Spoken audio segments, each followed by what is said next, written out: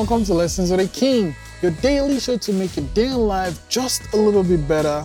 Today's lesson 1064, embrace the smallest step forward. Times I'm like, oh, I'm gonna do this, but I'm gonna do this spectacular thing, and then I end up freezing because it was too big, or I committed myself to this thing that's just way out of my control, versus just doing a tiny piece and then building and then building and building. It might be difficult to build a house, but it isn't as difficult to lay just one brick. Embrace the smallest step forward. From 1064, what was the last small step forward I took? Lesson 1064, embrace the smallest step forward. I'll see you tomorrow.